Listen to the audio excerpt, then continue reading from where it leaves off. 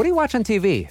I'll tell you what I watch. Mostly local shows, sports, Bravo TV, everything on it, the food show Chopped, and Forged in Fire on the History Channel, which is all about making weapons. Yep, I'm old, I'm boring, I'm a nerd. My wife, on the other hand, though, she knows her Ted Lasso from her WandaVision, and she tells me we're in a television renaissance. And that next month, the Emmys are going to hand out awards to the best of the best, and that I better catch up if I want to be cool. Well, thank God for my colleagues who are going to make me sound cool after we do this episode.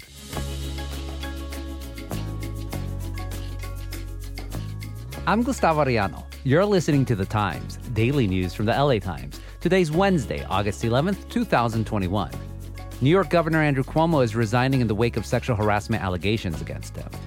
A resurgent Taliban continues to make gains in Afghanistan. And Robin from the Batman comics comes out as bisexual. Your move, King Shark.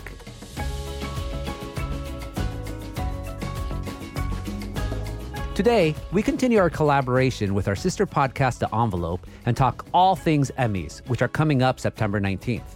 Who are the favorites, the snubs, the underdogs? Also, what's a streaming service? I still subscribe to DirecTV, and I hear they're becoming a thing.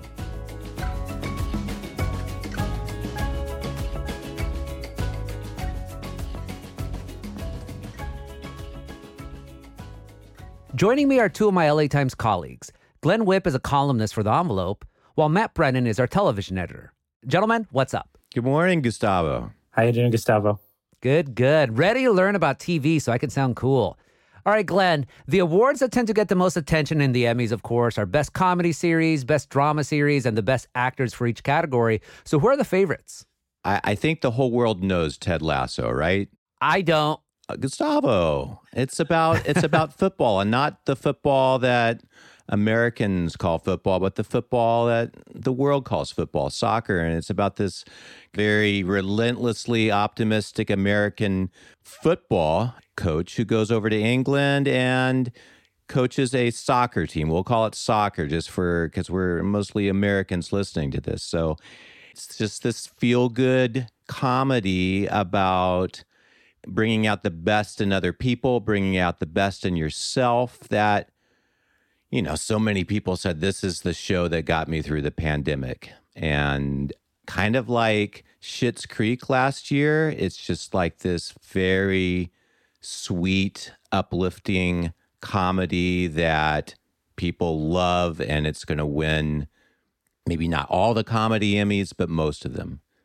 And then on the drama side, The Crown. Gustavo, do you watch The Crown? No. I know it's about Queen Elizabeth II and that this is like the Charles and Diana season, supposedly. Yes, it is. So that will win most of the dramas, and mostly because Succession, the HBO series, which won last year, it had its season delayed by the pandemic. So instead of this really good TV show about a horrible family doing monstrous things, you have, I mean, I'm not a huge fan of The Crown, but it's pretty damn good. It's a sumptuous soap opera about the royal family, another monstrous family. Not as interesting as the people on Succession, but yeah, that's going to win most of the drama awards. I've seen the first 4 episodes of Succession, and I thought it was just hilarious. Of course, it's supposedly based on the Murdoch family, the people who run Fox News and all that stuff. What about in terms of the actors for comedy and drama? Yeah, I mean, it's going to be those two shows. So the actress playing Princess Diana, Emma Corrin, is a big favorite for The Crown to win lead actress. Gillian Anderson, who plays Margaret Thatcher, she's going to win the supporting actress. And then, I mean, maybe even Josh O'Connor could win for playing Charles. And I think Matt's a big Josh O'Connor fan, and he's good in this show. But I just hate that Prince Charles guy so much. He's such a horrible person that I think sometimes characters are so loathsome that voters are repelled by the character and they can't bring themselves to vote for the actor. He's so good in doing this that it might almost work against him. Is the Prince Charles character that much of a tool, Matt? Do you agree with Glenn's assessment? Yeah, absolutely. But I think that the skill of O'Connor's performance is that he invests the character who is loathsome and doing loathsome things with a level of complexity and nuance that if it doesn't necessarily make you sympathize with the character, it does make you see him as a complete human who this season, but especially the prior season, when you see sort of his growth into an adult man who is awaiting the throne his entire life, you see that Charles, at least within the sort of universe of The Crown, is a really frustrated man who's sort of thwarted in his ambitions and in fact doesn't want anything to do with all of the responsibilities of being king. And yet he has to sort of spend his whole life preparing for this role that never actually arrives because as we speak now, the Queen is still alive and Charles is still not the King of England. To me, the way that O'Connor plays it gives the character a lot more to him than just his most loathsome qualities. And I actually think that Emma Corrin is really exquisitely good as Diana and very deserving of the Best Actress Drama Prize. And I think some of the other nominees are really excellent. I enjoyed the experimentalism of Lovecraft Country in terms of its almost anthological structure. I know Glenn is going to talk later about one of the drama series nominees, The Boys, which is a superhero series. But I think most of the heat this year is in limited series. And that is why the kind of comedy and drama races maybe seem a little bit less exciting. I do know about limited series because right now I'm watching on HBO The White Lotus, which is absolutely hilarious. It's a comedy about the going-ons at a Hawaiian resort. It reminds me of a Fawlty Towers, a legendary series on the BBC decades and decades ago. So how are limited series changing the Emmys then? Well, I think limited series are changing television, and the Emmys are just kind of reflecting that. Limited series have made it possible for huge stars and big-name directors to dip a toe into television, but not be locked into a 4, 5, 7-year commitment. It's also enabled networks and streaming platforms to tell these sort of really interesting stories, but within a kind of 6 to 8 hour time frame. And I think that appeals to people in our current ecosystem who feel overwhelmed by the amount of choice. A limited series allows you to get into a show and then have it be over in the course of one season of the calendar. And I think that what you see is the Emmys this year in particular, the sheer number of high-quality limited series made it essentially impossible for all of them to get Emmy nominations. And there were plenty that were deserving.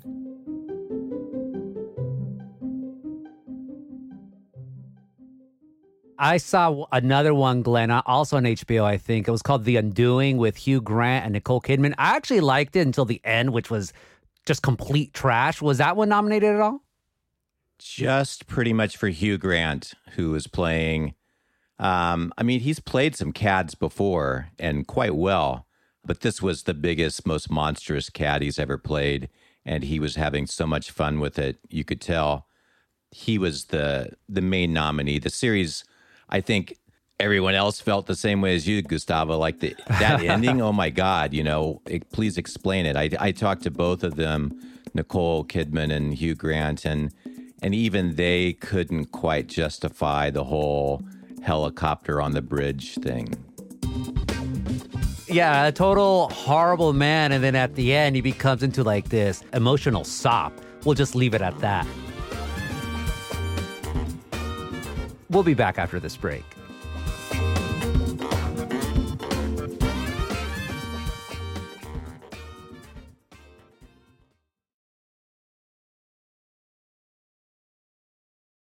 Glenn, so much attention is going to the favorites, just like what we're doing here, actually. But how about some underdogs, like series that got nominated that's probably not going to win, but that all of us should be seeing?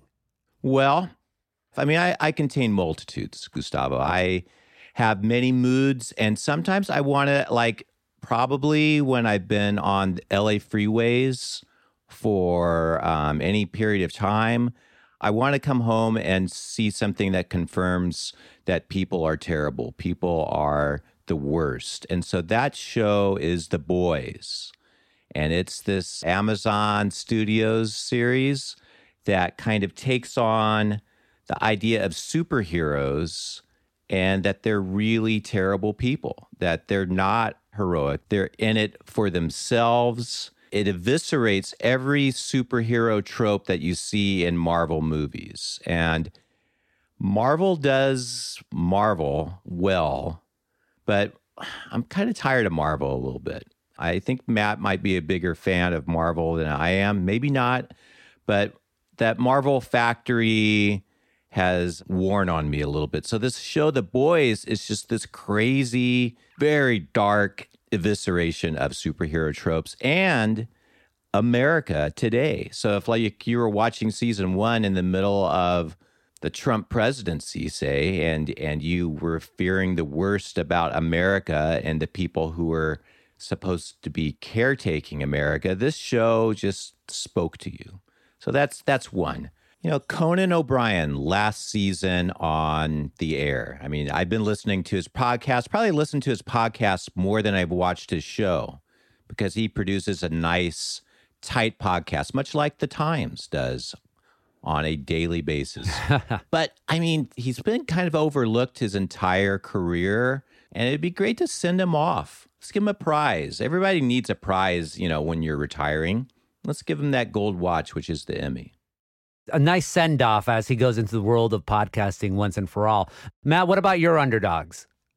So my favorite underdog, which is a competitor of Ted Lasso in the comedy series category, is Pen 15, which is a Hulu comedy from co-creators Maya Erskine and Anna Konkle, who play sort of fictionalized versions of their 7th grade selves as 30-something women, while surrounded by a cast of actual teen and preteen actors. And as someone who is almost exactly the same age as the co-creators, I watch Pen 15 with my hands over my face because it is so excruciatingly accurate, down to the way that they say, "Oh my God," when they're upset about something. It is like someone went back in time and dug up a time capsule from what it was like to be in 7th grade in the year 2000 and made it into a TV show. Why would you want to see that? That just sounds like agony to me. I do not want to see any remembrance by anyone of 7th grade. What they invest it with is the kind of perspective that you can only have 20 years later.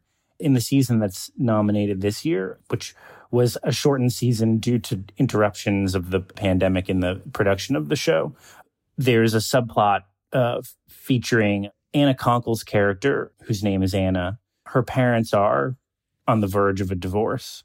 And the way that she deals with the stress of first them fighting and then them separating and then them finally deciding to divorce is really heartbreaking and comic at the same time. And I think the show brings to it a kind of vulnerability that you couldn't actually bring to it if you were still in 7th grade. And the kind of care that goes into that plot, I think, is an example of what makes the show more than just excruciatingly precise comedy. And I have to give a shout out to Melora Walters, who plays Anna's mother, who to me would be deserving of an Emmy in her own right for her performance. How about on the performers category? Who are some of the underdogs that you're rooting for? I really love Kenan Thompson and Bowen Yang from SNL. Yeah, they're funny. Kenan Thompson is the longest serving SNL cast member in history at this point. He's been on the show since 2003, and he's been nominated before, and he's won, but not for acting. And as someone who has sort of grew up in the Kenan Thompson era of SNL, I really feel like he's overdue for a prize because I feel like he's been sort of the backbone of the show through so many different eras and styles of comedy and sort of political moments. And he's consistently been funny throughout. On the other end of the spectrum, Bowen Yang just joined the cast in 2019 and immediately distinguished himself as a major player, in particular through these sort of off-the-wall impressions during the Weekend Update segment. One of the most recent in this past season was as the iceberg in Titanic. And one of the things that you kind of can judge from, who's on the rise in the SNL cast is who's producing the most viral clips. And I would say that Yang has started to be the person who, even if you are not watching SNL live every Saturday night, you're seeing Bowen Yang's comedy on the internet the next day and into the next week, because what Bowen is doing is so distinctive from what the rest of the cast is doing. So I'd love to see one of them edge out the Ted Lasso boys. Yeah, Bowen and Keenan are just hilarious. And I know Maya Rudolph, who used to be on SNL, is actually nominated again for her work as a guest, is also nominated this year. And she's absolutely hilarious. What about, Glenn, the shows and people that weren't nominated, that should have been nominated, that you want to give a shout out to? Give us one. Gustavo, did you watch Hamilton? The play? I went to the musical, the actual musical. Okay. Well, I mean, props to you, man, for scoring a ticket to that. So that was a big deal last July. You might remember Hamilton going on Disney Plus, and everyone watched it, including Emmy voters, because they gave literally everyone in the show, if you stepped foot on that stage, it seemed like you got an Emmy nomination, which was weird because it's not really a television show. It's a pre-recorded Broadway musical. And, they played to the camera. There's camera work and such, but it's not television. And the sad thing is, because all these people were nominated, so many people in limited series, deserving actors, were shut out. I mean, that's the way the Emmys work. You have to get people to watch something for it to be nominated. And what people weren't watching was two of the best things on what we call television. Steve McQueen's Small Axe movie anthology, which is on Amazon. And that's 5 movies good enough that the LA Film Critics, which I'm a member of, we gave it Best Picture. How can you give 5 movies Best Picture? Well, they're 5 great movies. And the other one was Underground Railroad, which came out in May, again on Amazon. It was one of these things where all 10 episodes were dropped at once of this kind of heavy series, directed again by another Oscar-winning filmmaker, Barry Jenkins. And amazing, deep work, no acting nominations. So I did not see the Small Axe series, but I did read an essay about it in the New York Review of Books. So one day I will see it. Matt, your choice. So I have to shout out here a show that actually was not eligible for an Emmy this year. But my upset is that it has never been nominated for a major Emmy award in its 5th season now.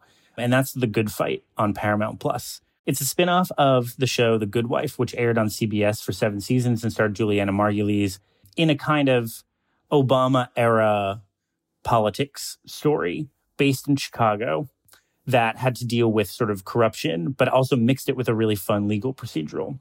The Good Fight, from the same creators, is on the streaming service formerly known as CBS All Access, and that allows it to go to even wilder places. For example, season 4 has an episode where the main characters try to figure out who killed Jeffrey Epstein. There have been episodes about them trying to track down the Trump P-tape. And it must be said, the alleged Trump P-tape. Yes. Well, in the context of the show, it's no longer alleged. Spoiler alert, they discover something. This season opens with an episode that is structured as 1 hour-long previously on montage that takes you through all of the major events of the year 2020. To me, there is no drama on television that is doing more interesting, more provocative, funnier, and more timely work than The Good Fight. And for it to be ignored year after year because it's not on sort of one of the bigger streaming services, at least yet. And before we end, I want to give you at least one of my favorite shows and just tell me either Glenn or Matt if it was nominated for an Emmy. Summer House on Bravo. No, it was not nominated. The only Bravo nominees were Top Chef. That's a classic. And Below Deck. Below Deck is such an amazing show, although I'm boycotting Below Deck Med this year because, what's her name? Captain Sandy was mean to Hannah from last season. You see, I do know some television. Do you see that show, Glenn? I don't watch Bravo because it's home of the Real Housewives franchise, and that's a blight on America.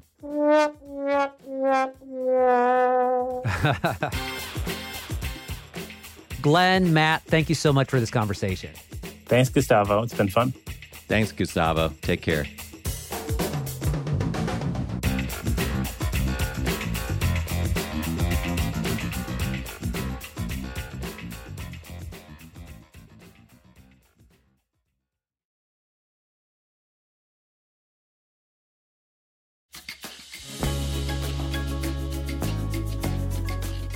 And that's it for this episode of The Times, daily news from the LA Times.